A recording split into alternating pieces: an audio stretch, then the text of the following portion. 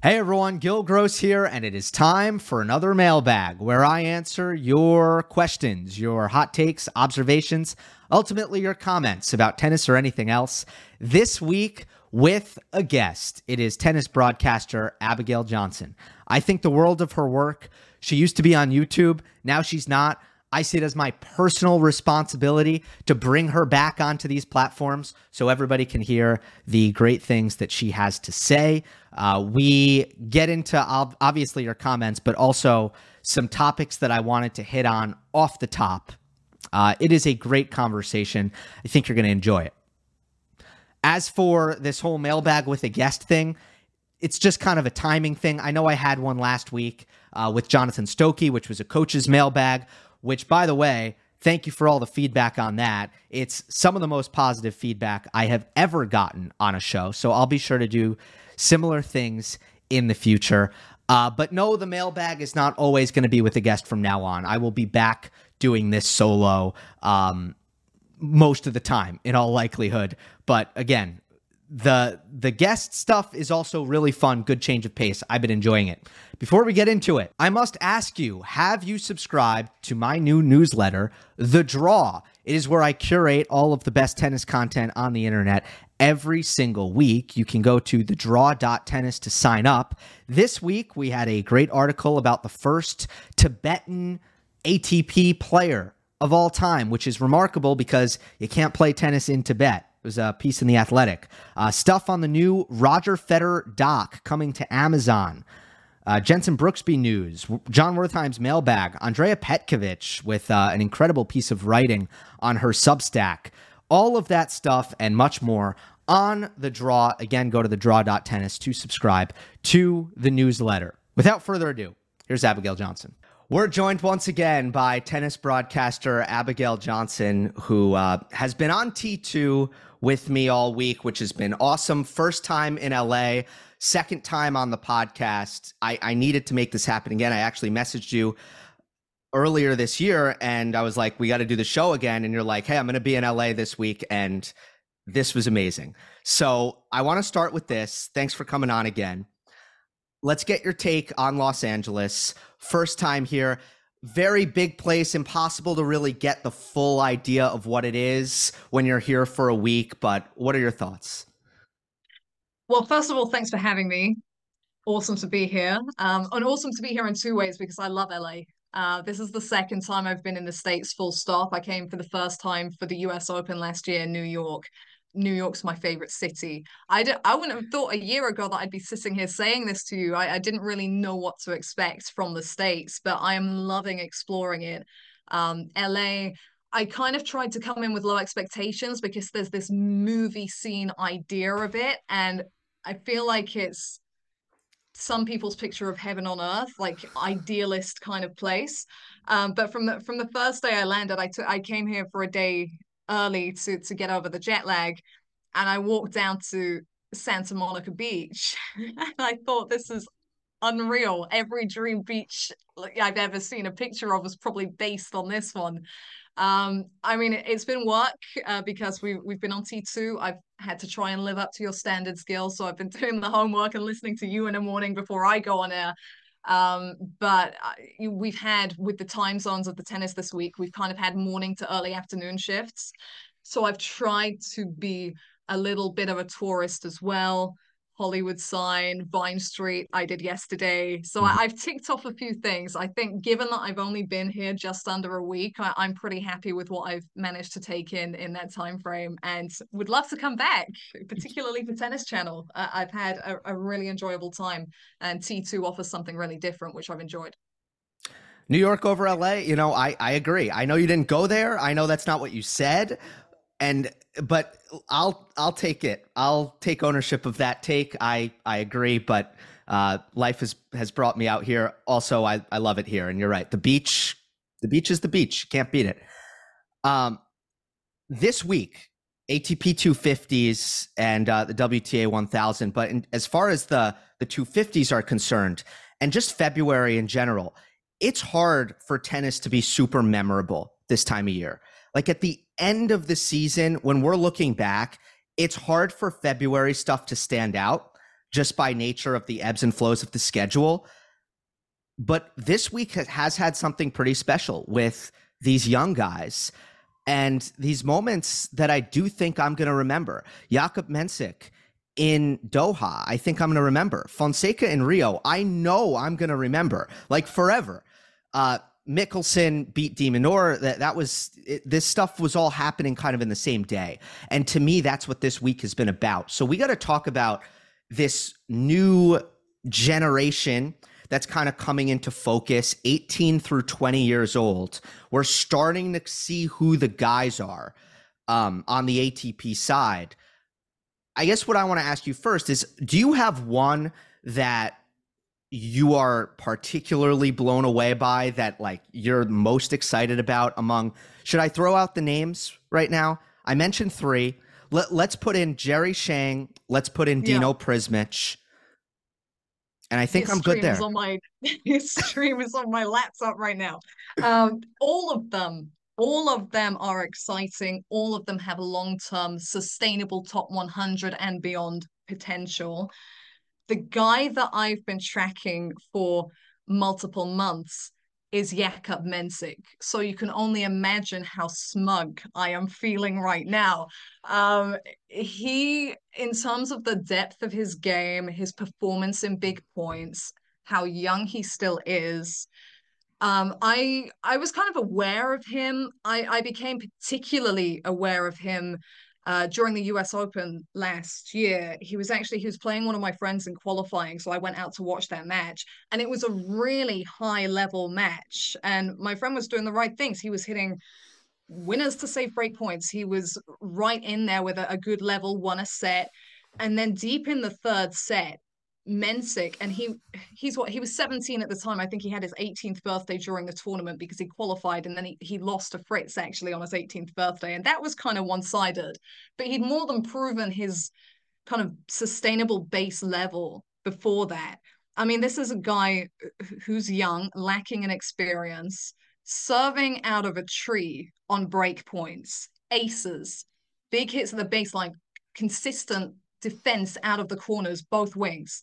We'll throw in a drop shot in there as well, just to mix it up in big points as well. You got to the back end of that match, and it was very, very tough to actually see a way to trouble him apart from jump on the return and take it super early and risk everything.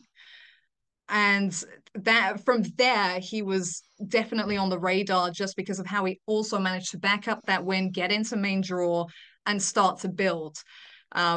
Funny story, and I could start to detour here, but you'll have seen this, Gill, because my friend Maya Lumsden was playing doubles at the Australian Open. It's her first time in Melbourne, so I was showing her around a bit. On the final day of qualifying, I made her come out to the qualifying course, and I took her to see Mensik Grenier in the final round of qualifying. And she's a bit annoyed with me. She's like, of all the matches, why are we sat here watching this? This is such a random match. And I said to her, you will not be calling this a random match when this guy is top 50 minimum end of season. By the time we made second round of main draw and was pushing Hubert Hurkacz, I was wishing I had said top 30. The reason I didn't go higher than that is because as you progress up, at the moment, he can still adopt that underdog mentality somewhat because he's playing up in terms of ranking, in terms of experience. He will hit a point where he's very much on the dartboard centrally for a lot of players, particularly his peers, and he's got to handle the changing landscape, more being on the line, the margins getting a bit tougher to cross the higher up the rankings you get, and you can never tell exactly how a player is going to handle that. You can only read from what's in front of you, and what he has done this week in Qatar. At the moment, he's still going against Monfils. He's up a set, I think, down in the second. You can tell me more on that. Yeah, he's down 5-1 in the second, so that's going free.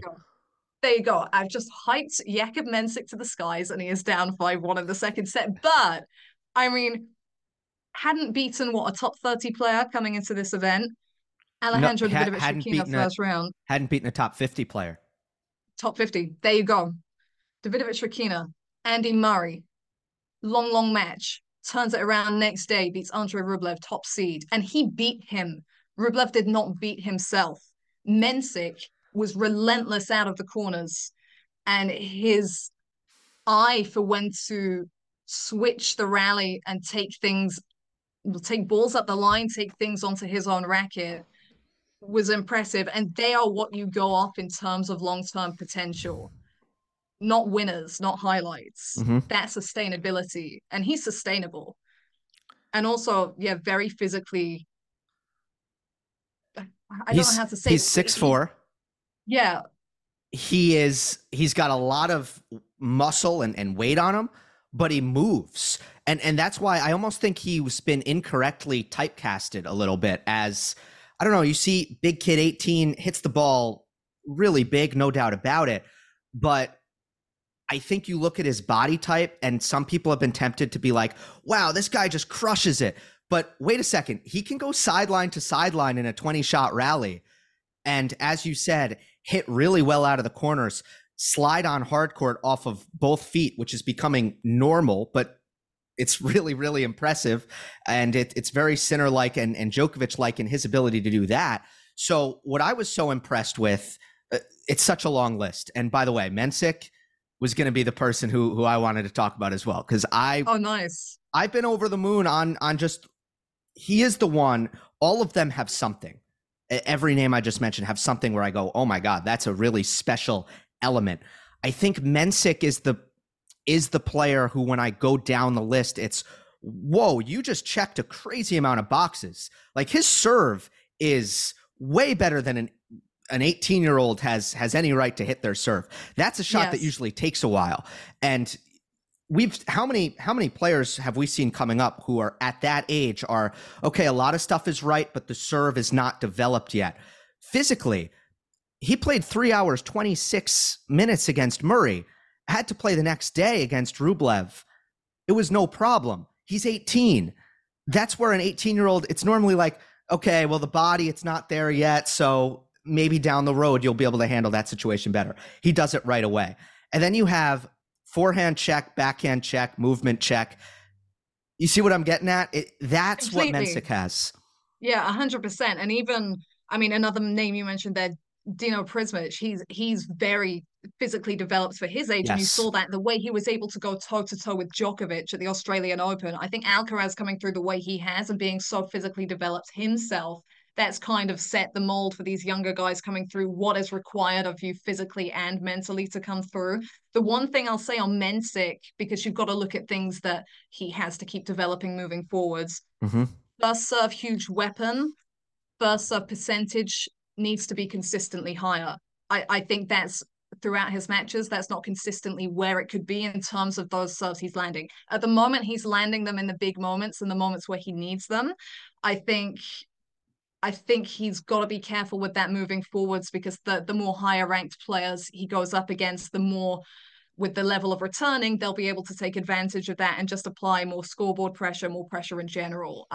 But the openings are so few, and that's, I think, why we've both been drawn to him, the level of completeness. That's why I did a double take when Carlos Alcaraz was coming through. I mean, I'm sure you're similar. I saw Zverev coming through. I saw Thiem. Mm-hmm. I saw Tsitsipas. All these guys, none of them had the level of completeness that Alcaraz had, which was stunning for his age. And look, I'm not going to compare Mensik, but I would say that's what really made him jump, the lack of a real opening. Yeah, like you look at a guy like Prismic. I love Dino Prismic, and after the Djokovic match, I think I talked for 18 minutes about how much I loved what he did and what he offers and how it's a little bit different from the things we've been seeing. But there's a real question.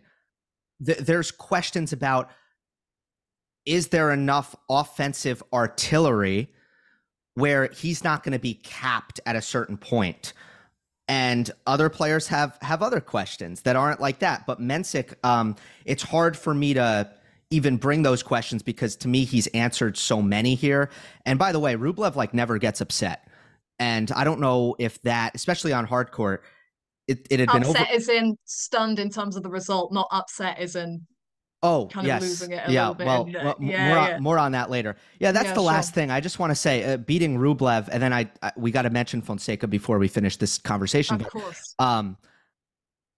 Beating Rublev, to me, is a pretty big deal in terms of this is a guy who really doesn't take losses that look like this very often. 10-0 this year against players outside the top 20. He's just been very consistent in setting a high bar, match in and match out, and Mensik was able to clear that bar. But let's talk about Fonseca, who to me, he's one of those guys who has been so spectacular in the ball striking area singularly. I haven't really seen him have to do all that much else. But what I do know, I'm going to go to Sinner again. It's reminded me a lot of Jannik Sinner because of the ease at which the power comes to Joao Fonseca. The ball is exploding off his racket, and it doesn't look like he needs to swing out of his shoes. It looks like he's completely within himself. Sometimes it's just his average rally ball, and that looked like a normal rally ball, but it was, 78 miles per hour? So the pure ball striking for Fonseca has blown me away this week. Yeah, I was fortunate enough to be on the call for his win over Artur Fils. And I already had question marks about that for Fils because it was a very different outlook for him. Being 19, he was playing a younger player at this level for the first time. I don't think conditions were in Fils' favor that day. It was very heavy, very wet. And obviously, Fonseca had the home crowd. But that can get on top of you. For some players, that weight of home expectation can be crushing. It kind of pushes you two ways. His focus, his clarity, his composure throughout that match, even after he finished rolling through the first set and it became more of a sticky affair in the second, it was no flash in the pan. And you knew this if you'd seen him previously. I mean, I called a few of his junior matches when he was world number one last year, and you could tell he was special in terms of strategic awareness and that easy strike of the ball. And so, yeah, I didn't watch his follow-up win, but just the manner in which he beat Fils, you could see that coming because he was so ready. He was so locked in for that. And he's 17? He's ranked outside the top 600. He's had minimal experience at this level. That was his second ATP main draw, the first of them being this time last year. Yeah, again, just really impressive in terms of, do you know what the common theme is with all these guys? Is actually how well they move corner to corner, laterally at the baseline. That's such a key foundational element of the game now. And for me, Fonseca against Fils, what really got him stuck into that encounter and was a consistency throughout the match was his sheer length of shot. He was maintaining, he wasn't just crossing the service box. That ball was routinely up at the baseline, and Fils didn't have a lot of opportunity to do his own thing, to switch things up, to get attacking with the forehand, just because it was that maintained level of depth from Fonseca. And yeah, I really felt like we can get a little bit carried away when a younger player is doing something special or has one good result. And I'm very careful of that, but just the elements of what he did well to get that particular win, it felt, I think I called it an arrival on the mic. And I knew that was daring, and I was careful to say that it's a long journey from here, but that did feel like him arriving on the tour. Did you see what he said after the match about not on court, but after in the press conference? I think somebody called him a star in the press conference, and he was immediately like, I'm not a star. Like, tennis is a week-to-week thing, and careers are built over very, very long periods of time. So when you just said that, it sounded very close to what he was trying to drive home. And it all goes to the same, the same point where it does seem like Fonseca is a guy who has a really good head on his shoulders, willing to use the energy of the crowd and play with a lot of enthusiasm and joy, but also doesn't seem carried away by any of this. Are we going to talk about college or not? Yeah, I mean, what do you think? I've been told he's committed to play, right? Yes, he signed with the University of Virginia, which is probably the best program in the country. I've been told his parents have always really, really wanted him to go to college, but the more success you have, as we saw with Ben Shelton, who he absolutely loved college. He was playing for his dad. He was playing where he grew up in Gainesville. Like, I genuinely think Ben Shelton loved it with all his heart. But when you beat Casper Ruud, you have to think about what you're doing in college. And I think that kind of thing is probably going to happen with Fonseca. What do you think? I have two thoughts on this in kind of two different directions because I know another name you mentioned at the beginning of that list of younger players is Alex Mickelson. Mm-hmm. He was going to go to college even last year. And the aspect of that, people kind of lose sight of the human element of these players. They are human beings with families and parents who want what's best for their future. And they've got to think about their emotional development as well as physical and all of this kind of stuff.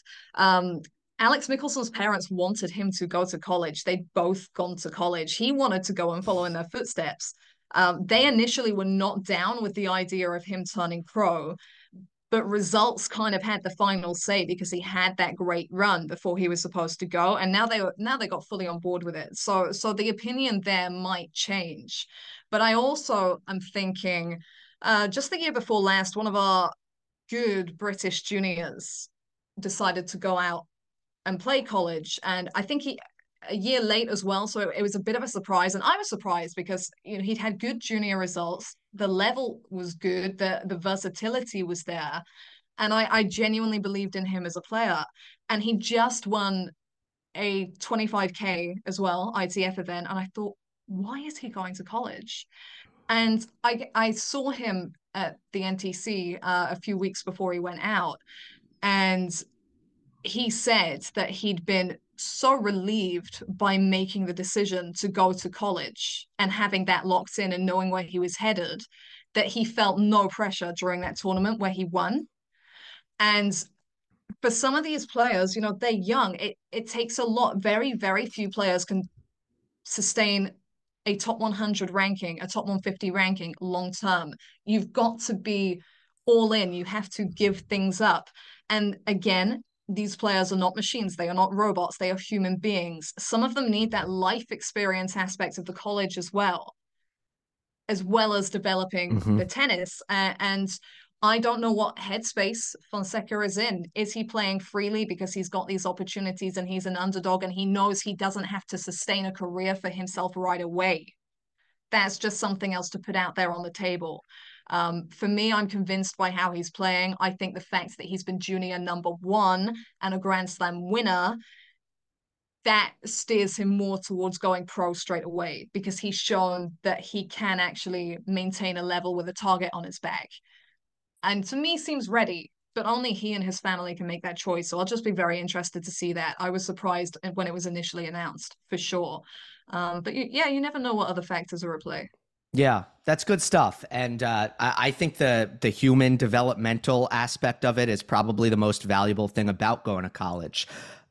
People like to make an argument about the tennis, especially folks who have a vested interest in bringing people to college tennis. But at the end of the day, I think the biggest thing is you're going to go live by yourself and look after yourself, develop socially, and work with different coaches and all of that. And I just think you learn how to be a human versus instead of going right to the traveling circus, hotel to hotel. And it's a very, very strange way to come of age, I think, on the tennis tour. So before we get to questions, there's one more thing that it was commented about, but I didn't pull any of the real comments. I just want to bring it up. And it's kind of a follow-up to last week's mailbag as well. Actually, 2 weeks ago, it would be 2 weeks ago's mailbag about the Holger Rune coaching situation. So he is reuniting with Patrick Mouratoglou. And we can be quick on this. My take is very simple because when it comes to all of these things, there's a limit to what we even know. And that's why it's fun to analyze coach player stuff, but it works way better in all the other sports. It works better in football and basketball where you can look at what they're doing schematically and are they taking advantage of. Anyway, it works better. In tennis, it's tough. But what I will say is, yeah, of course there are questions here.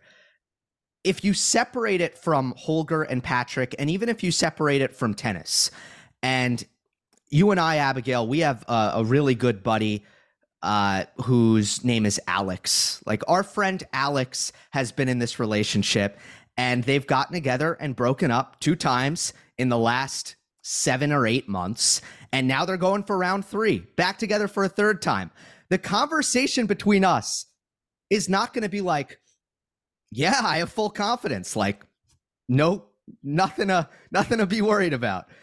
I think the conversation between us about our friend Alex would be like, I don't know if this is right.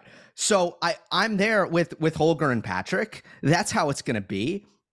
This can work out. This can be, they might be together for the next, not to use relationship terminology, it might be the next 5 years, and Holger's going to get to where he wants to get to and where Patrick wants to get Holger to, and it's a huge success. But right now, of course, there are going to be questions. That's just what the circumstance brings.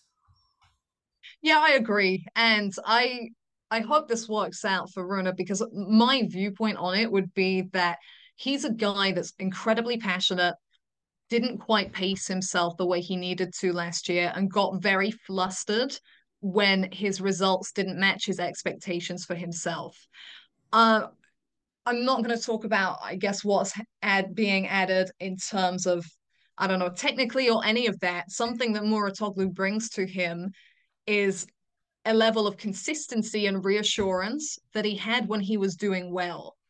So it's that has the potential to be the game changer for him. It's, good memories, good history within that circle. And yeah, just for him, I hope it settles, because I think probably flustered is a good word. It all just kind of started to get on top of him at the back end of last season, and mentally and physically he didn't have the energy to combat that properly. So maybe this just settles him a little bit more and gives him a clearer headspace and focus going into the what is majority left of the 2024 season. Yeah. All right, let's get into comment number 1. To be honest with you, this is a comment that I feel like I've repetitively answered over the course of the last couple of months, but since I have you on, I feel less bad about that redundancy. It comes from Tan May. Right now, Sinner seems to be unstoppable. What kind of play does a player need to dislodge him? Why isn't he great on clay? Okay, 2 very different questions there, but let's start with the first. Essentially, do you have any ideas about how you can beat Jannik Sinner right now? What needs to happen?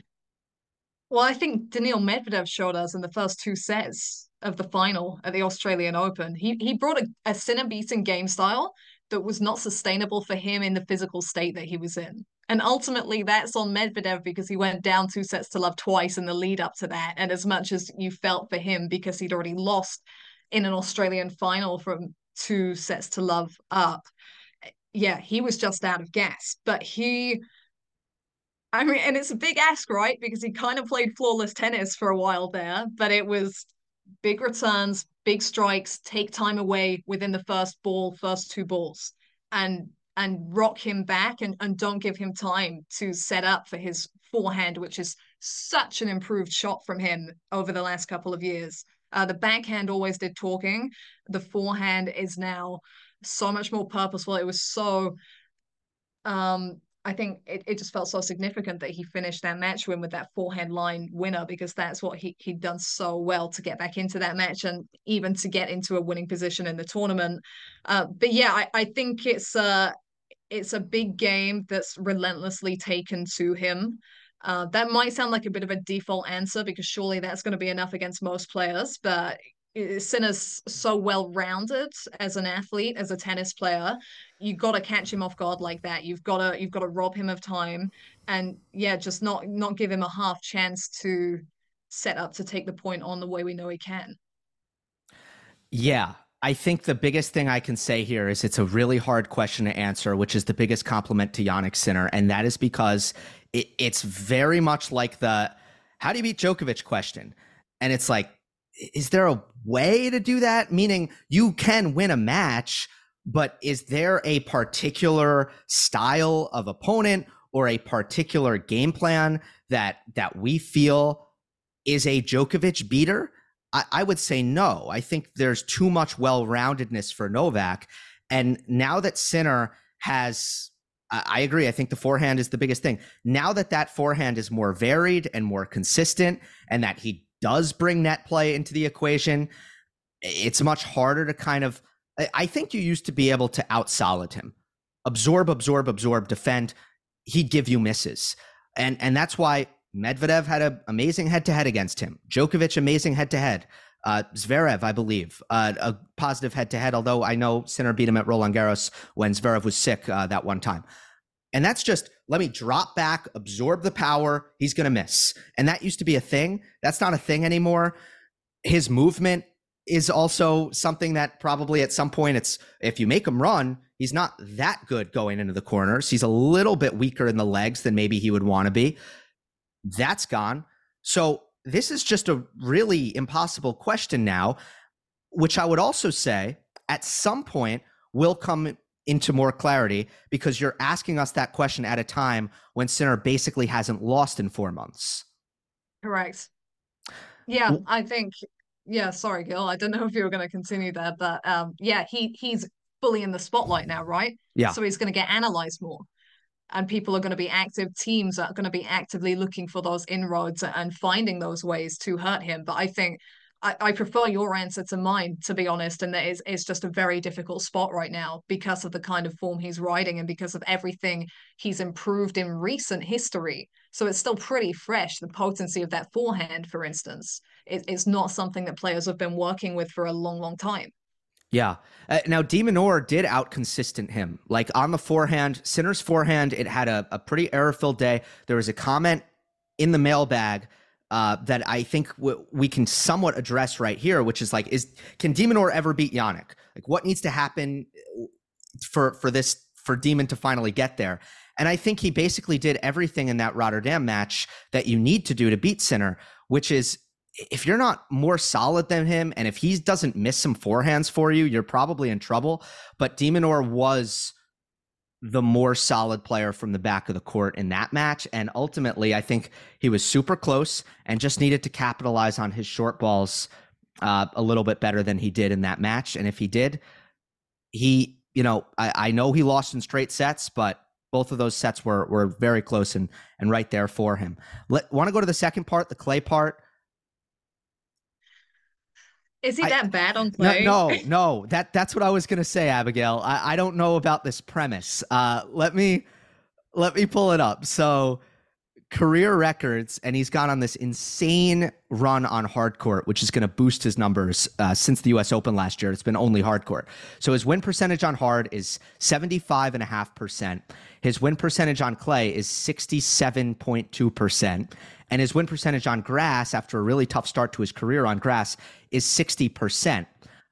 He has beaten Carlos Alcaraz on clay in Umag. He had some good wins and made the set. I guess the reason why this question might be asked is last year's clay court season was a little bit disappointing. He had a withdrawal in Barcelona, but Cerundolo lost in Rome. Cerundolo, when he's at his best, is top 15, borderline top 10 player on clay. The Roland Garros loss was the only bad slam defeat that Sinner has taken really in the last 3 years, and that was second round to Daniel Altmaier. But I kind of reject the premise of Sinner being poor on clay. And that match was a ridiculous level in the final set. That's actually the match that really stayed with me from that tournament. Altmaier played out of his skin to win that match. And that's where context comes into it. Because if you look at that on a surface level and the round and the player, that was the match of Altmaier's life. I don't think Sinner could believe the level that he sustained, because there were chances for both repetitively in the final set, and he just didn't let him have it. And it was working rallies. And yeah, look, Sinner's not going to win as many points as quickly on a clay court, but it was on clay where I first really took notice of him, to be honest. And I remember thinking that he had good chances when he played Nadal at Roland Garros, and the autumn one that everyone was questioning Nadal on, was that have been end of 2020, because the conditions were different and it was October. A cold night with no spectators, correct? And he did end up losing that in straights, but I think it was a tight first set. It was 7-5, and you could see all the potential was there already. So yeah, look, it's going to be a very testing clay season this time around, because he's got such form going in other conditions. But then I threw caution to the wind where Australian Open was concerned because I said, look, he's built up the form he's currently riding largely on indoor hard courts at the end of last year. So how's he going to respond to best of 5 sets and coming outdoors? And he did respond. So it remains to be seen. But I guess that's the question in terms of can he transfer form to different conditions again? Yeah, well, we're alike thinkers then, because I am always someone who says pump the brakes when somebody goes on a run on the indoor hard courts after the U.S. Open, and I'd say like 80% of the time I look smart when I do that, and Sinner made me look dumb this time because Same. Yeah, Same. Yeah, you know it happens. It's not gonna that philosophy. It's not going to work every time. I do think more often than not, you're going to come out on the right side of it if you take the idea that you're just going to continue your run of form from the end of the year on indoor hard courts to Australia. I think usually you'll end up on the right side of it, but in the case of Sinner, definitely no.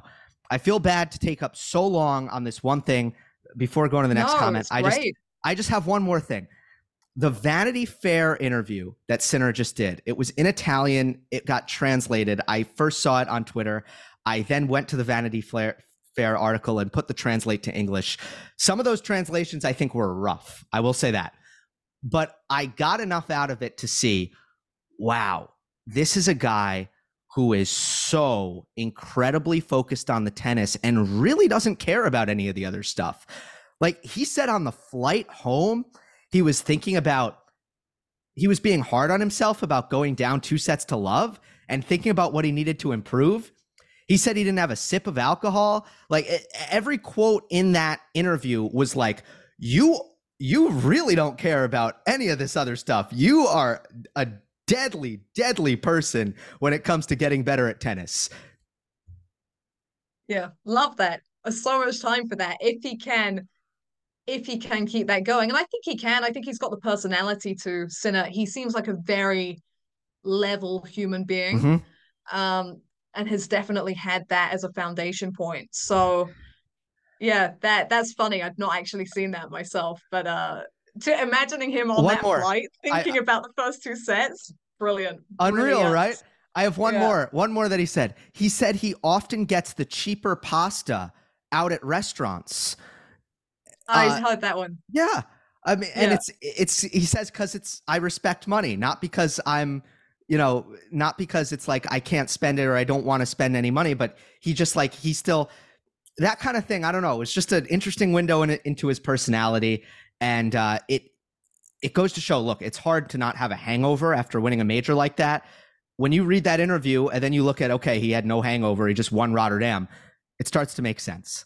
Let's go to the next one. It comes from G-Bon the Great. Hey, Gill, tell us about Andy Murray. After a promising first 6 months of 2023, it has spiraled downhill. Why? Today, he won his first match of the season playing aggressive tennis. Do you see him turning it around, or is this the beginning of the end? Adding context to that, obviously, he'd lose his next match against Jakub Mensik, 3 tiebreak sets. Abigail, where do you stand on the Murray slump? Something that, surprisingly, I haven't covered all that much on the channel. Yeah. It's really tough because Andy Murray is as competitive as they come. That's why he's still here. He's not been at a level he would want to be at. Well, since coming back from the surgery all those years ago, I think it'll be 5 years at the end of this year since he won that title the season that he came back when he beat Wawrinka in the final. I think I've got that right. I think it was 2019. The difficulty with Murray, everybody knows about the hip surgery. The brand of tennis that got him to be one of the all-time greats of the game that he is not playable for him across matches anymore. He doesn't have the physicality for that. It's tough to reinvent yourself as a player, even in your teens or 20s.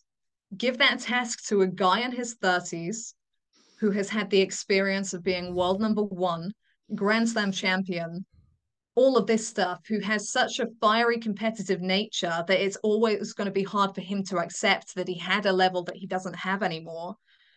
Yeah, he's done well at times to bring a more aggressive game style to matches. it's going to take a lot from him to be sustainable with that within matches from start to finish, let alone match after match after match. So for him, and look, I know he hates people talking about this because at the end of the day, it's Andy Murray's life and it's Andy Murray's career, and he can do it as long as he wants to do it. There's no question. But I felt coming into this season that it was about finding an appropriate point to finish that he would be happy with. I think his big flourish and something that no one can take away from him is the fact he won that title after coming back. I remember having a fierce exchange with someone. It was at one of the ATP challenges that we thought had been set up for Murray for a comeback in 2018. We had a couple. We had one in Loughborough and one in Glasgow in the UK. And Murray was not ready, didn't end up playing them. And there was just this older guy on the doors. And I said, at whatever level, Murray would be back. This guy actually, like, he raised his voice and he shouted me down and he said, "No, Murray is done. He will never be on a court again." I was like, wow, like, why do you care that much and go to that level? But also I was surprised that he was so adamant, just because of Murray's pure competitive fire. I thought in whatever state he would be in, he'd be back on court. The fact he came back and won a trophy, for me, he's done enough there. For him, from there, maybe it's enjoyment. And for someone who's had results before and knows they have a level in them, should their body allow it, there's always that temptation to go on and chase it. And then you get lost in this wilderness and you suddenly, because that high point is behind you, you don't know where to stop. He's struggling now for a finishing point, I think. And also, as the competitor he is, it just makes it even harder. But that's where I stand on it. I think that, look, that level of world number one and Grand Slam champion is never coming back. Yeah. And reinvention is very, very hard. That's my outlook. Yeah. I completely agree about the adaptation of styles. And he came back from the surgery. That was always going to be the problem, is can Andy Murray play a completely different brand of tennis that would be required of him in his post hip surgery physical state, which at times has been a decent physical state. It's just what he requires is a superhuman physical state. He was one of the best athletes I've ever seen on a court when it comes to, if you're just taking the movement and endurance side of it. He was one of the best athletes, I think, in the history of the game. And I don't think that should be a bold statement. Now, I do think there's another layer of problem now, because he's playing even below the level or he has played below the level that we've seen him capable of post-hip surgery. And I don't think that's been physical necessarily. I think it's been mental. The scar tissue has seemingly built up from the slump that he's been on, and maybe it's because the standards have always been so high for him that he struggled to almost absorb the body blows of taking first round losses or losing sets to lower ranked opponents. Whatever it is, he has clearly been in his head over the course of this slump. And like, you just take something like the easy volley he missed in the first set against Mensik. I can just imagine, and I don't need to imagine it. This is the other thing with Murray. He verbalizes his inner dialogue. Like, he says it out loud. And I think people were reading his lips, and he said, "This game isn't for me anymore," at one point in the Mensik match. And people have kind of made the aggregators have published that. It's made a little bit of noise online.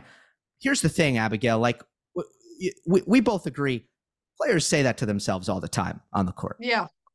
Always. And right? they will say things in the heat of the moment that they do not mean, probably in every other match that they play. Yeah. Every other match that they play. It's a very, very consistent thing. You just don't always have access to those sound bites. Yeah. Usually it's not an out loud thing. I want to end on this. My observation has been he plays better at love all than he does at 30 all right now. You can see the dip in level when it's in a return game, first point of the game versus it's 30 all and he has an opportunity to break. Mentally, there are problems right now. Definitely. And that when the mental thing is that deep, it takes time to untangle, and he's short on time right now, which probably adds to that problem. I think the bottom line for me would be, look, Maria Sharapova is a very different story, but she started losing all the kinds of matches that she would always win. And that was when it was the end of the road for her. She retired, she ended it. Murray is currently losing all the kinds of matches that he would always win. He specialized in eking out, grinding out the kinds of matches that are the ones that he's routinely losing right now. And that's a very good point you make about the difference between love all and 30 all, because it's that tight end that he used to dominate that's now getting to him. And heck, we could even throw that to Serena Williams. She was a beast at the back end of majors. In the last few seasons of her career, that was where she struggled. Her hunting grounds. And ultimately, she accepted that. She knew there had to be an endpoint, but it took some time. It took slam semi-final losses, which basically never happened to her. And it took several slam final losses before she admitted that that had to be it. And she never got out, actually, of that mental funk. And that's the greatest player of all time. Yeah. So I think it is actually no shame if Murray can't actually turn this one around. But yeah, I think it's mentally gone very deep at this point.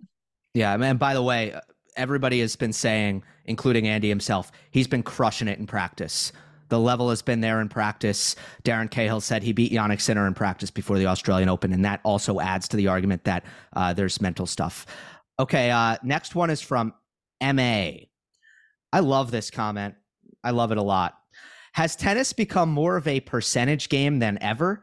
Looking at Djokovic's success for years and now Sinner's game style, it looks like they are both playing the right shot at the right time almost always. I am a long-term Djokovic fan, so even as one, I can say that. Looking at his and Sinner's game style, it seems that the robotic approach to tennis is the future. Even Medvedev and Murray before are doing the same thing. Also, one-handed backhands leaving the top 10 seems to be exactly because of that, because it is less percentage than playing with two hands. What are your thoughts? Want to give you the first word on this? Yeah, much shorter than the other ones, actually. I'd say yes, like 100%. And it's interesting because I was commentating ATP Delray Beach last week. I always make a point of listening to a few podcasts. Shout out to Behind the Racket pod with Mike Cation and Noah Rubin. That they're really good with Absolutely. that. And I was listening to one of theirs, and I think it was Alexander Kovacevic. I might have that wrong, but was it him or was it? Could have been another of the Americans. But anyway, he was talking about, whoever it was talking about playing Djokovic. I'm overthinking now. It could have been Zachary Spider. I don't know. But they were talking about playing Djokovic and these guys in practice. And their very first comment was, you realize when you actually hit with them that it's all about percentages. You watch them on TV and you think they're winning in a certain way. And then you hit with them and they're just putting every ball back in the court with margin over and over and over and over again and know exactly when to switch things up. And I think there's another question you've got relating to speeds of the court, balls that are being used. I think with the way the courts have slowed down, that's played more into this becoming a percentages game because it's harder to win those points than it would have been 10 years ago. Mm-hmm. So I would say that more and more it has become a percentage game for sure. We started the show by talking about Fonseca and Mensik, and I'm pretty sure in both cases I brought up some sort of Jannik Sinner Novak Djokovic similarity. So yeah, I am seeing this. Now, I don't think it's necessarily about playing safe, but I think there is. I like the word robotic. I think the whole robotic thing sometimes comes from a completeness, not having as many flaws, and that can translate, and making sound and percentage decisions every time. Those things can translate to sort of a roboticism. I think I just made up a word, but I'm also seeing that where it's like the forehand is machine-like, the backhand is machine-like. You can move into both corners and you try to make percentage decisions. Now, I do think, is there a lot of power in the game? Increasingly, there's a ton of power in the game, because you can also look at Fonseca and Mensik and Sinner and even Alcaraz, who doesn't really fit into the robotic mold, but it's okay. Well, we're hitting harder now. The serves are getting bigger. Yeah, I think this trend is a real thing. I think a lot of players are starting to resemble Novak Djokovic with power.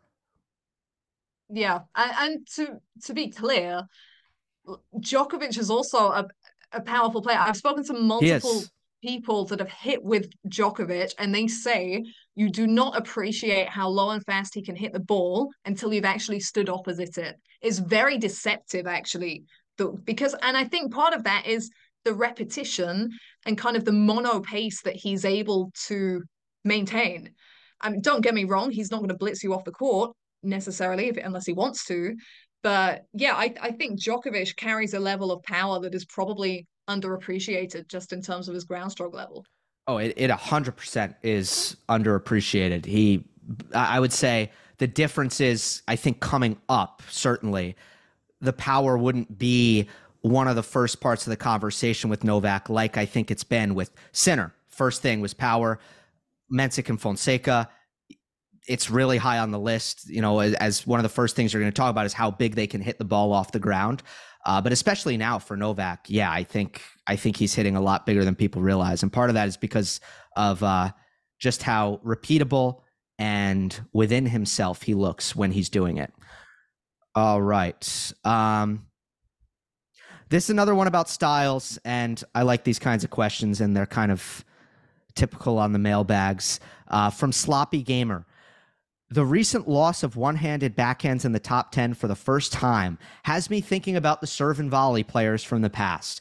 Do you think it's still feasible for a serve and volley player to still reach the top echelons of the sport, or is it too difficult nowadays considering court speeds, return strength, etc.? I think they've almost answered their own question there, to be honest with you. And it's a good question.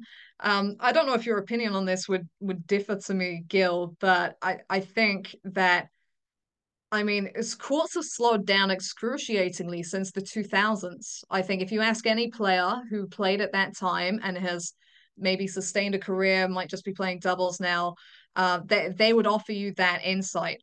And the thing is, with court speeds now, you're struggling if you actually play the serve and volley too many points in a row. You've got to sprinkle that in strategically because players are becoming so good at the back of the court. There's a lot of time spent at the baseline. You look at your top players, Novak Djokovic, still at world number 1. He loves the target.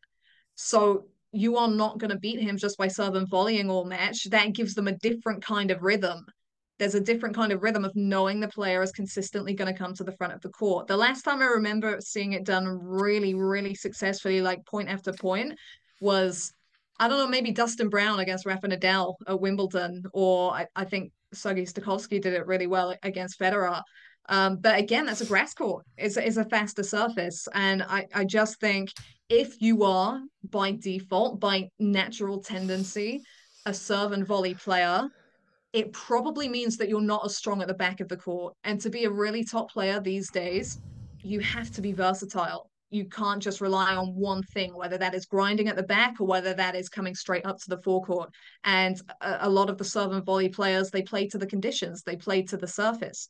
Conditions are not the same now. So I love to see a serve and volley every now and then. I think it is underused as a strategy. But also I think there's probably a reason for that in terms of what is being used right now. You cannot serve and volley on return games. It's never been done. Some say it's impossible. So yeah, it's like the thing is with Cressy, I love what you said about the back of the court. He holds serve at a phenomenal rate. Like serve and volley works. Just look at how well he holds, and he's serve and volleying all the time. But can you? What are the drawbacks in terms of developmentally? Can you actually play like that and have a good ground game? Will we ever see that? Probably not. Look, I think we've reached a point on tour of the serve and volley, as far as I'm concerned, has made a comeback. It's here, where Daniil Medvedev has had to make an adjustment in his return position, has had to work in the offseason on taking the return earlier because he has lost so many matches against top players who have had the rare ability to do it, to take advantage of that. And I'm talking about a Nick Kyrgios or a Novak Djokovic or a Carlos Alcaraz. They're serving volleying because of the deep return position. So it's being used as a tactic again, rightly so. But we're not going to see, I don't think, ever again, I do this every point. And court speed, I agree, but also the RPM that is being generated from all contact points, crucially, including low contact points, makes it way too easy to give players low volleys now. And I think that's a huge deal. Just the string technology is, if you're on balance, all these players are able to make net approachers hit a volley from their shoelace, and that puts them at a massive disadvantage. So I think topspin is also part of the conversation along with court speed. Let's go to the next one. It is about Lorenzo Musetti. From Sean, hi Gill. Recently, it seems Musetti has faced a series of tough losses, especially with the brutal beatdown loss against Zhang in Doha. With all the hype surrounding Lorenzo Musetti in 2023 after beating Djokovic in Monte Carlo last year, what would you say has been hindering him to live up to the expectations some placed on him to be a part of the new younger generation of title winners? Want me to start on this one? Do you want to start on this one? You've been very kind letting me go first every Sure. time. So I'll go first on this one. Why not? So first of all, I think there's some stuff about mental and clutchness and the fragility of his belief and his confidence. But I can kind of go past that because I don't know that I have much more to say about it. If you look at how he's made up as a player, I must admit, I think as far as a top 10 level goes consistently, to me right now, as he's currently constructed, he's fighting an uphill battle. And it goes back to somewhat of the one-handed backhand conversation and how difficult it is to return serve as a one-handed backhand. But I'm not saying that Musetti doesn't return well enough to be a top 10 player with his one-handed backhand. It's quite the contrary. It's that I compare him to Tsitsipas, who has had a ton of success as a top 10 player. And what Stefanos has is a first serve and a forehand that is absolutely killer. You'd put it up with anybody. Musetti is the opposite. He's a player who's going to need to rely on breaking serve a lot with the one-handed backhand, winning baseline rallies a lot with the one-handed backhand, because he doesn't have the first serve and the forehand that Tsitsipas has. So in the top 50, Musetti ranks 46th in ace rate and 41st in first serve win percentage. He is a one-handed backhand who needs to break serve all the time. That's tough. It is tough. I think they're all really good points. The other thing that I would say is, I mean, the question pointed out the win against Djokovic in Monte Carlo. Take surface into account. He's got more time to set for his backhand on a clay court. And that can make it look like a really lethal weapon. But I called his match against Jack Draper in Sofia. I think that was indoor hard courts. He was consistently rushed for time on that one-handed backhand. And I don't think it's a coincidence if you think Tsitsipas has had, some of his strongest results on clay, reaching the Roland Garros final. Dominic Thiem, that was, multiple Grand Slam Roland Garros finals for him, multiple wins over Novak Djokovic there, Wawrinka winning Roland Garros. Like, these one-handed backhands, they have more time to get set on clay, even if that is jumping up more to their backhand. And Musetti has the ability to be a consistent presence at the back of the court. I think that really plays into it. There's no coincidence that biggest win of his career to date has come on that surface. Musetti was amazing on clay last year. Let's see how he defends all these points, but he had a phenomenal clay court season. The problem has been there's been really... I mean, he hasn't had, top 75 results off clay. I think that would be accurate in terms of his win rate and the points he's accumulated and such off clay. But let's see what happens there. We're going to do two more. This next one is a big one. It's a super long comment, but I do think it is a really interesting one. It also got a lot of likes, which frankly surprised me. So people are interested in this. It comes from Aladdin. Hey, Gill, do you think there should be punishment for Rublev's on-court self-harm, such as when players smash rackets? And do you think it needs to be treated as a more serious issue? It sets a bad example of tennis, especially when kids are watching, and is simply distressing to watch, taking away from the enjoyability of the matches. It also often disrupts the game, leading Rublev to take medical timeouts if he starts bleeding, and has unfortunately become a frequent feature of Rublev's matches, already doing it multiple times this year, most recently last week in Rotterdam. On the other hand, it seems that Rublev will simply continue with this type of behavior regardless of punishment, as he seems self-aware when he's asked about it. He calls it, quote, disgusting, but admits he does it when he loses control, saying that it comes from a place of resentment for himself. He also has broken his own wrist after a match by repeatedly opening and closing the door until his wrist broke, leading him to missing a few months of tennis. This issue seems bigger than the online tennis community acknowledges. No other player really demonstrates any behavior that is remotely similar, and it could be mentioned more delicately, not just as Rublev going, quote, crazy. It's quite a big mental struggle for him, and sometimes I wonder if this isn't taken as seriously as it should, both in the punishment, but also being more sensitive and joking about it less when talking about Rublev's on-court antics. What do you think the response to this behavior should be, if any? I want to jump in first and say I have not thought as deeply about this as this commenter has. I will admit it. And I'm not saying I'm right about that. I'm actually probably wrong to have not thought more deeply about this. But I have not. My relationship with this topic has been concern that Andrey Rublev is going to sabotage himself in a big match. I have always thought there are some things and some habits that he falls into that I believe put himself at risk of injury.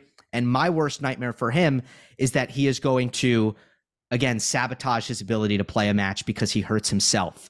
That is kind of, that's what I've thought about, but maybe there are some larger things, and that's not going deep enough when it comes to considering this as an issue. Yeah, I think that's fair. I think that's a definite fair aspect of it. As a commentator, I think people over the years have defaulted too much in terms of, I'm sure his fans get annoyed by, because he does have this very obvious emotional presence, and commentators will jump on that, and they'll accuse it as a reason for loss when, that's just how he is. The fact that that is just how he is a concern for him. I'm not concerned about him. I'm concerned for him. Um, very much over definitely the past few years, look, I see these tennis players as human beings. Just the circles that I'm in, like a lot of my closest friends now are tennis players. And I think it reached a point with Rublev at the back end of last season where I saw a couple of things happened, and I wondered if he was okay, you know? And I was kind of concerned that he played through the off season. He was playing these exhibitions. He didn't seem to take a lot of a break from my perspective. And I wonder if that's kind of keeping his mind busy. Maybe doesn't have to. I don't want to go too deep, but this comes from a place of concern for him. I wonder, players over recent years have taken time out, not for injuries, for other things, because they think they need time, they think they need space. I wonder if he needs to take a bit of time for himself, because he is so hard on himself and he's so passionate about the tennis that can affect him in troubling, distressing ways. And for me, I'd said to someone at the back end of last season, I wonder if Andrey needs to take a break, if he needs to kind of address some things. Because we don't know these players, we don't know what's going on behind the scenes. And Rublev's opened the door a little bit, and he has actually shed some light on some of what he deals with in his head. But yeah, it's out of people's hands a little bit. Look, he will get penalized for smashing a racket. He will have these fines imposed on him the same way other players will. He's not exempt to that. But if this is to actually change, that has to come from him. That's not actually going to come from anyone else. And he has to want to do those things to address that. So, I mean, I just wish the best for him, and that he and the people around him know how to proceed with that, because that's got to come from him. Yeah, that's super well said. I totally agree. I don't think that there's an adjustment that can be made in the code of conduct necessarily to try to penalize Rublev more heavily for this kind of thing.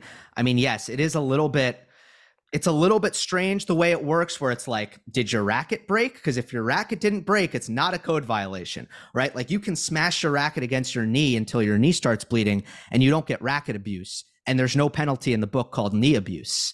Maybe there should be. But at the same time, I don't think that that's the answer. I don't think we need to look to a rule change to get Andrey to maybe get better at taking care of himself and controlling the concerning elements of some of his negative outbursts. It does need to come from him and his team. I would agree with that. Can I add one more thing? Yeah. It's just kind of vaguely related, but it's something I felt strongly on for a few years. The media and social media and everything needs to stop promoting mental issues as entertainment. They did it constantly with Nick Kyrgios, and we've had a break from that because he's been away from the game. But I was never comfortable with that. There was good tennis and other things going on, and you turn on, you load up Instagram, and there's like a highlights reel of Kyrgios melting down. That's not funny. That's a problem. That's a problem for him. That's a problem for, yeah, I just feel really strongly on it. And I think there's been danger of almost leaning that way with Rublev as well. These are serious people, and they have every one of us is dealing with something. And the way that outbursts and the like have been branded as entertainment, and this is how we're going to promote our sport, that will never sit well with me ever. Wow. Yeah, that's a great point. I think morally, you are absolutely spot on. But as is the case with so many issues in our society, you are pinning morality against a certain level of, I don't want to say capitalism, but essentially, in the case of this, the capitalism of the internet is attention and engagement, and this stuff gets that attention and engagement. So those things battle against each other, and it would actually take some moral clarity in that area at the expense of maybe the things that anybody running a social media account actually wants. It would take that sacrifice and that judgment and that prioritization in order to get to that place. All right, one more. But I want to give you a choice. There are some, obviously, as always with the mailbag, there's some really great comments that we couldn't get to. Would you like to talk about the Botic Code Violation, excessive grunting, Casper Ruud's scheduling, wild cards, or doubles withdrawals? Oh, this is so tough. I almost feel bad for making you make this decision. More? But how many? I feel, please no one be offended, because I think all these are good questions. But are you saying one or two more? I was saying one more just because it's been about an hour. Yeah, I mean, look, I called the Van de Zandschulp Monfils match, so I guess I have thoughts on that. But also, I've had thoughts on the doubles thing for a long time. And okay. Yeah, and I think that's a really interesting discussion point. What are you feeling? Okay, so I won't weigh in on the Botic thing. Give me your quick take, and then we'll go to the doubles. I just think it links a little bit to what I was saying in terms of the human element of players and them not being robots. In terms of a statistical point of thing, there was no real logic for what happened to Van de Zandschulp, because he started drooping the shoulders and getting mad and getting frustrated with the situation when, like, he had set point and Monfils played a high level of tennis to win that point. And he did it a couple of times. And before Van de Zandschulp actually had opportunity and didn't capitalize on it, he was already in his own head. He was already mad. He won the point where he launched the ball into the crowd. I mean, on a statistical tennis front, that doesn't make sense.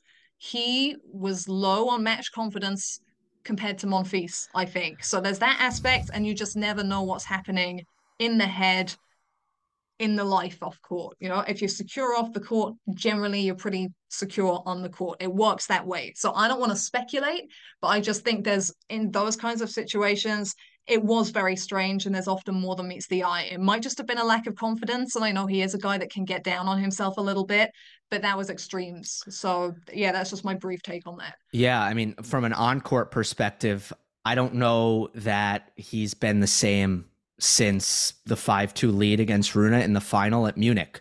He went on a massive losing streak after that, and I know I said it very cautiously, but honestly, I'm pretty adamant about it. He hasn't been the same since that match, unfortunately. It seems like something that has really lingered for him, but it has been a while, so maybe it's wrong to go back that far and say this is still an issue, but that's what it has seemed to me. Okay, let's go to this doubles withdrawal question from Adrian. And nice that we're getting to this one because apparently he's asked it 2 times before this. Okay. Not sure if you've already given your thoughts on this before, but what are your thoughts on high-profile singles players at tournaments entering doubles at the same tournament only to pull out when, one, they progress further than expected in the singles and need to conserve energy, or 2, lose in the singles and lose the drive to stay at the tournament any longer? I saw that the doubles teams of Marta Kostyuk, Jess Pegula, Nuno Borges, and Adrian Manarino suddenly pull out of the doubles throughout the Australian Open. While I kind of understand why they do this, I think it hurts both their partners and the doubles tournaments as a whole. In these instances, I kind of wish the singles players in question didn't enter the doubles at all. Your thoughts? Is there something I'm missing? You first. Yes. So in recent times, the Grand Slams have allowed singles players to use their singles rankings to get into the doubles tournament. This has resulted in a lot of withdrawals because the singles player's priority are their singles matches. And if their run there extends, the odds that they stick around in doubles dwindle. So you also have the situation of early losses for big name players, bigger name players who've chosen to enter doubles. I've seen this so many times in action. It's actually a conversation I've had multiple times over the past year. This system was put in place because tournament organizers want more interest in the doubles. They think big names will bring that attention. Now, why are those players entering in the first place? It's not just from a tennis point of view. It's big money at the slams. It is big money at the slams, even for like a first round loss, first round win. It's significant compared to what you're earning at other tournaments in early rounds. Then, I mean, there's all different aspects of this. You've got players in relationships. If they lose in singles, they keep going in doubles, more time at the tournament, maybe with their significant other. There's all these kinds of things that factor into it. I think it hurts doubles more than it helps it, because you do have these inconsistencies, you have these random partnerships, you have a non-sustainability. I see where they're coming from in terms of allowing it and wanting that star power, but I don't think it's going to make the world of difference in terms of, I don't want to name names, okay? But US Open, there was a player ranked, I don't know, 50, 60 something at the time, maybe higher, entered the doubles, was having a decent singles run. 2 players from that players nation were ranked top 100 in doubles on site, second alternate, had gone purely for doubles, had traveled to the States, all in for it, didn't get to play. This player walked on court, played doubles, was not playing doubles to as high a level as the singles, lost in straight sets. That player's name was not going to do much at all, if anything, to change who was going to attend that match. So I think there's a shout for it if you say maybe the top 10 singles players can use their singles rankings to get into the doubles tournament, because that's not taking up so many places. And that star power is actually having an impact on attendance and who's interested in watching the match. I think the further down you go, the less it really impacts. And more of those players are playing both disciplines anyway. So I think that needs to be addressed. I get the point of why they've allowed that to be the case. And I completely get why any player who's given the opportunity would want to play those matches, because who does not want to be at a Grand Slam longer? Who does not want the extra practice? Who doesn't want the prize money? If that's at their disposal, they will use it. But I don't think they should be in the position where they're able to outside of a certain ranking. I would agree with you. And I hadn't put as much thought into this as you. So I'm glad. I know a few doubles specialists who've been affected by this, so it's been a talking point. And they look at it. So they look at it and they're rubbed the wrong way by it. Oh, well, yeah. Well, some of them are not getting in because singles players are getting in their spots using their singles ranking and then pulling out first round or second rounds, or, playing for the money and losing early. And I think these players can understand why they would do that. But the argument is, why should they be given that opportunity when it's not a discipline they're actively training for? Yeah. Love it. All right.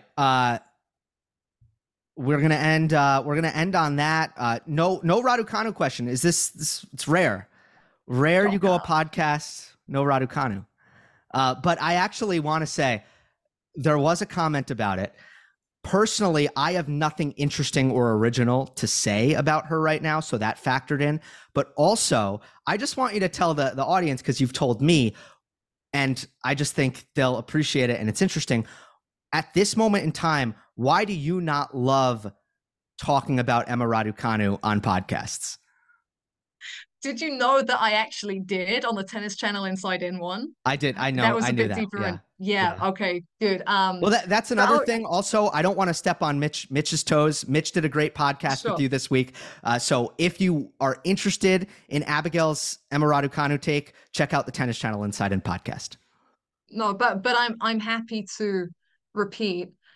Um, yeah, I can give you the full of it. There are way too many opinions on Emma Raducanu. There is too much noise. Everyone thinks they're an expert. Everyone wants to give her this bit of advice. Everyone thinks they're going to change her life. None of us are. It's not relevant. It's too much. And look, I was one of the people that had a good look at her coming through. I actively stepped away after she won the US Open because there were just too many people who wanted to be involved at that point and too many people with voices.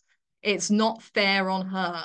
And that suffocating pressure in the aftermath of the US Open has factored because there was not a respect for the situation that she came through, youthful, fresh to the scene, had developed behind closed doors, drawer opened up, she was allowed to skip a lot of rungs of the ladder. There was not a good wealth of knowledge, tennis knowledge, where she sat within the scene in the aftermath of that run. Expectations way too heightened. I'm not sure if this is fully. I can't really remember your initial Oh, question, Gill, but Abigail, I asked you why you don't like talking about Emma Raducanu because I yeah, thought well, you basically did just say it, obviously, so you did answer it, but that's all I asked. what did I say to you the other day? You said that there are way too many opinions constantly Oh, there you swirling go. around. Yeah. I There you mean, go. and Yeah, look, too many. it's true. Whenever you say anything about Emma, because she again, it goes back to what does good numbers and traffic on the internet. She does good traffic. So Exactly. anybody who thinks anything, regardless of if it's interesting or even appropriate at the time or tasteful or whatever, it goes everywhere. Yeah. So like right now, again, as I said, I got nothing interesting. Now, could I if I wanted attention, could I easily get it by just figuring out something to say? Of course I could. But obviously that's not how we roll here. No. And actually, I think the conversation that we had stemmed from what I was saying about a podcast I'd done at the beginning of the year.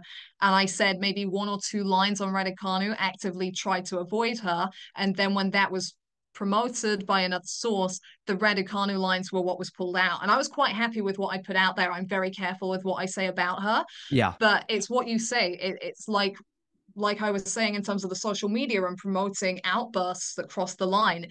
People know what drives traffic. People know what pulls in eyeballs and turns heads. And I feel for her because that's creating a very negative narrative around her because there is this pylon and it just snowballs and spirals. And for anyone, that's very tough to take. So I would just rather not add to that. Yep. This was such an amazing conversation, and you did an incredible job this week on T2. I believe it will be the first of many trips to LA for you, and I certainly hope that's the case. Yeah, me too. It's been a pleasure. I just want to say to everyone watching, you know how great Gill is. I had to try and live up to his standards today. I had to try and do that this week. He works so hard, puts in the effort, knows his stuff, knows his stats, and that's challenging to me to keep my level up and yeah, follow in your footsteps. So thanks for showing me how it's done this week. You helped me settle into the whole T2 thing, and a great team here of producers and everything as well. And yeah, it would make me very happy to come back and do some more. And always a pleasure to come on your channel as well. It's been great to watch it grow over the years. I need to actually watch it more, to be honest with you. I'm very bad with keeping up on the YouTube and podcast scene. But yeah, Me thank too. you. Really appreciate it. Yeah. Me too. I do not watch a lot of or listen to a lot of tennis podcasts because I spend enough time watching tennis and doing my own. Your check's in the mail for everything you just said. And do know I take a lot from you as well. So that is mutual. Thanks for coming on. Gil. Yeah, no, thank you. Absolute pleasure. Thank you. You know when you're listening to a true crime story that has an unbelievable plot twist that makes you stop in your tracks? That's what our podcast, People Are the Worst, brings you with each episode. I'm Rachel. And I'm Rebecca. We're identical twins who love true crime cases that make you say, didn't see that coming, and we hate the people responsible for them. Listen to People Are the Worst now on Apple, Spotify, or wherever you get your podcasts.